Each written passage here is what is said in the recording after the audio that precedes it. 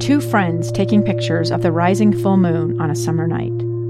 Two teenage kids doing what teenage kids do. When a stranger with a gun and a death wish changed everything. It was violent, it was senseless, and I will never understand it, I will never accept it. I'm Amy Donaldson, and unfortunately, we're all too familiar with stories about how violence shatters lives. But what we rarely see is how they are rebuilt. In a new podcast, The Letter, we relive tragedy, but only so we can hear the rest of the story. The struggle to reclaim lives, the realities of grief, and the possibilities of forgiveness. I believe in miracles. Sometimes I thought, there are no miracles. Yeah, there are, and this is a big one. Follow The Letter at theletterpodcast.com or wherever you get your podcasts. Utah's best athletes count on flexibility, speed, strength. And the Jazz pick up their 22nd assist. So they count on University of Utah Health. Real Soleil puts this game away. And so can you. Leading doctors, a world-class environment, award-winning innovation, care to be great. 14 unanswered by the Utes. University of Utah Health, caring for Utah's best and yours. Schedule your appointment now at uofuhealth.org/care to be great. All right, let's get to it. Mitch Harper, kind enough to join us, Cougar Insider for KSLSports.com. Mitch, how are you? Hey, Mitch. Doing great, guys. Excited for spring ball today and BYU hoops in action. So it's an eventful March afternoon. Happy to be on. Yeah, we'll get to that stuff. Are you a Zer? A Generation Z? When were you born? I'm a millennial, 1988. Okay. Oh, okay. All right. So as a millennial, you know Weird Al well, I'm sure. Yes, I know Weird Al. Okay. Yeah, I know Weird. Some of his tracks. I've listened to Weird Al over the years. Man, 1988. Boy, those are good years. It was a good year for music, too. Scotty was knee-deep in chicken and pig poop by that time. Yeah, wading through it. You know what? You're not wrong. Watching a little Short Circuit, too. Yeah, actually. 1988. Yeah. No disassemble. So you kind of grew up on 90s music. Was Nirvana a big thing for you in high school? Probably not. What was the big thing in high school when you were going through high school, Mitch? In high school, for me, it was the Usher song, Yeah. That Usher was big. I'm trying to think of some other... Did you say Usher? Yeah, Usher Raymond. You Got It Bad? No, Usher. You know Usher. Oh, Usher, the R&B guy? Yeah. Oh. Yes. Kanye West was a big thing when I was in high school. 50 Cent. Those were kind of the big artists. I like kind of hip hop and R&B. That's kind of my jam when it comes to music. I'm not necessarily the hard rock guy. I like soft rock. I like some old school like Chicago soft rock. I always enjoy some of that. But yeah, those are some of the groups when I was coming up. So Mitch, Scotty's first dance at his wedding was the theme song of Land Before Time. You want to compare? Mine was the theme song from Fox and the Hound. I'm not even kidding about this. Scotty's theme song, his first dance was Land Before Time. Okay, let me back up the story here a little bit. So Hans had told me that his first dance was for Fox and the Hound, Best of Friends. Best of Friends. Yeah. And I mocked him just nonstop. Until my wife texted, she's like, "Hey, do you remember our first song?" And I didn't remember it. And it was the Land Before Time. What was the? I'm sure Lloyd has it. It's got it. Hey, well, we don't need to be playing this. No, Mitch needs to know. The last thing Mitch wanted to hear when he came on the air today was like, "Hey, I wonder what Hans and Scotty's first dance were at their weddings." Do you have it, Lloyd? Because it's a great first dance song. And by the way, I don't even think there was a first dance. I think it was just played in the background. Well, because there wasn't a lot of dancing. Okay, but it's romantic. And it's so stinking cute. Actually, I think this is it. This is it. Yeah, this is it. Mitch, picture Scotty dancing to this in his first dance. With the old step, slide, step, slide. The vibes just seem immaculate. Yeah. Oh, it is a good song. I'm not even laughing at you. I'm just having fun because fun with me. Huh? I want to be in my wife's arms right now and have her leading and me just following along with my head on her shoulder while I danced to that. Mitch, what was your first song and your first dance? What was it? First dance for my wife and our song was Lady Antebellum. I Need You Now? I think I don't think it was I Need You Now, because my wife didn't need to do a last call at the bar to find me, I guess. But it's 2:00 and I'm already drunk and I need you. I could see Mitch doing like, yeah, baby. Well, that hits home. Yeah, that sounds about right. I can't remember which one it was. It was Lady Antebellum. She's probably going to be upset that I don't know it, but it was a Lady Antebellum song. I love it, Mitch. Those are good things. All right, Mitch. Is BYU basketball done enough to give you a little bit of momentum or a little bit of faith that they have some momentum going to the Big 12, or do they need to win tonight against St. Mary's? I think they would need to win against St. Mary's. I think beating Portland and LMU isn't enough. And, I think that, Mark Pope, this team's been underperforming. There's no doubt about that. And I think that it's been a subpar year by BYU standards. I think Mark Pope knew going in that the misses that they had in the transfer portal, the Antoine Davises of the world, the Shawnees who ended up at Missouri, those were some big misses that had they got those guys, we're talking about probably a different BYU team, a BYU team that looks more like the group that they've typically been in the West Coast Conference, a second or third place team.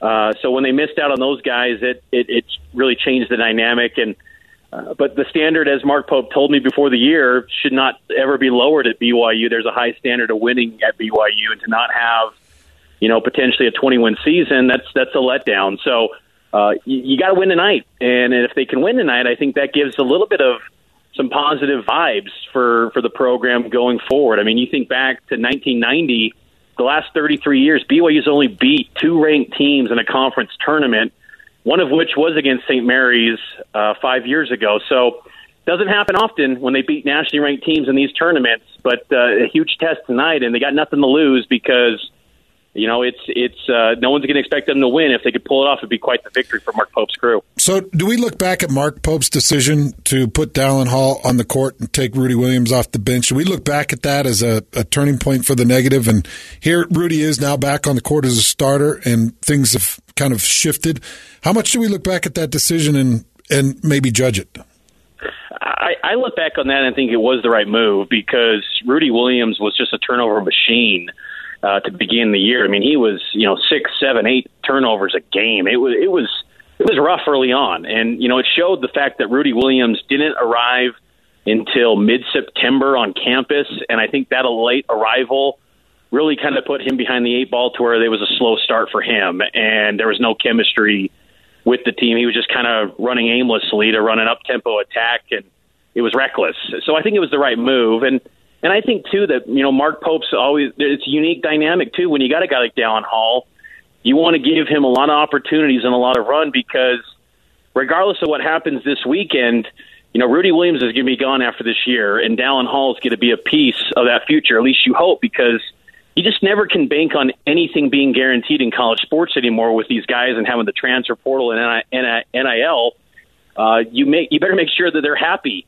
And roster retention is going to be huge for Mark Pope this offseason. So I think, part of that has to be the fact that you want to make sure Dallin Hall is happy with his role and that he knows that he's going to be used in a way that at a high volume to be a big piece in the Big 12. So I think it was the right move. And I think, it's worked out right now, too, going back to Rudy Williams, because he kind of felt a little more comfort level, and he is a senior, and it still worked out to the point where, hey, Dallin Hall knows he's a future piece.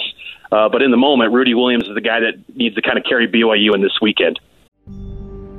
A gun in the face. Then all of a sudden, they all kind of lined up. They pointed their guns at me. And this is the point where I thought, I'm going to die today. Started 2 years of horror for an American in Venezuela. They said, you need to give us your phone and get ready because you're coming with us. I'm Becky Bruce, and I spent a year researching and piecing together Josh and Tammy Holt's story about their ordeal in a notorious prison. That's when everything started to turn bad. We had another pound on the door. Boom, boom, boom. And there was the police once again. You can binge all of the episodes of Hope and Darkness on KSLPodcasts.com or wherever you get your podcasts.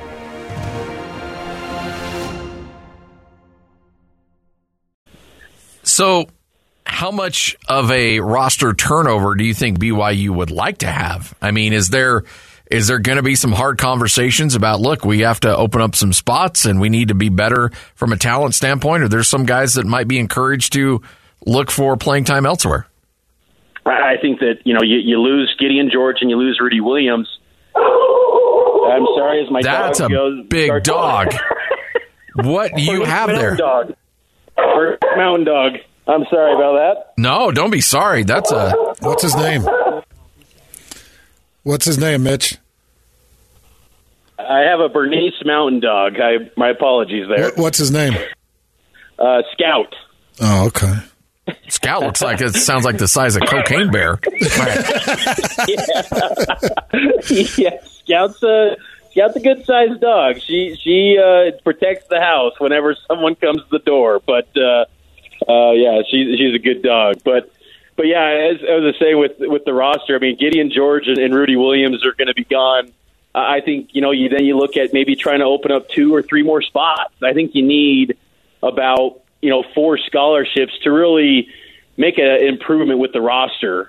You want to keep, I think the key cornerstone pieces to work with or work around are Fousseyni Traore, Dallin Hall, Jackson Robinson. You get Trevin Nell back, a sharpshooter who's been out this year with a shoulder injury.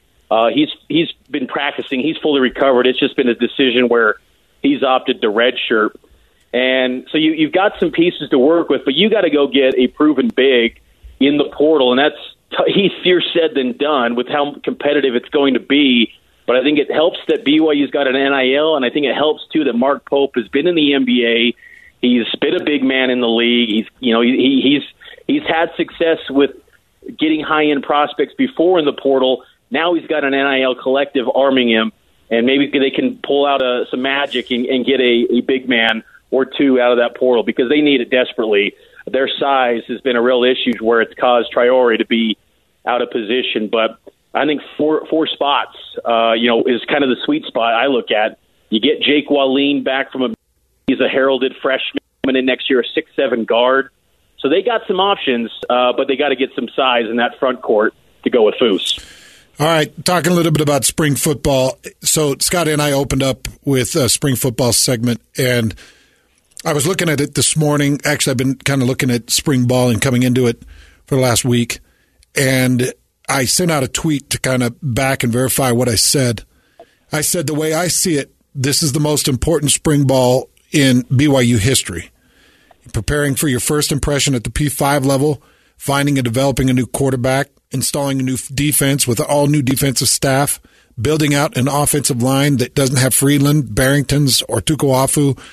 I think that this is the most important spring ball in BYU history. Can you debate that? Can you think of one that was more important? And what do you think of that statement?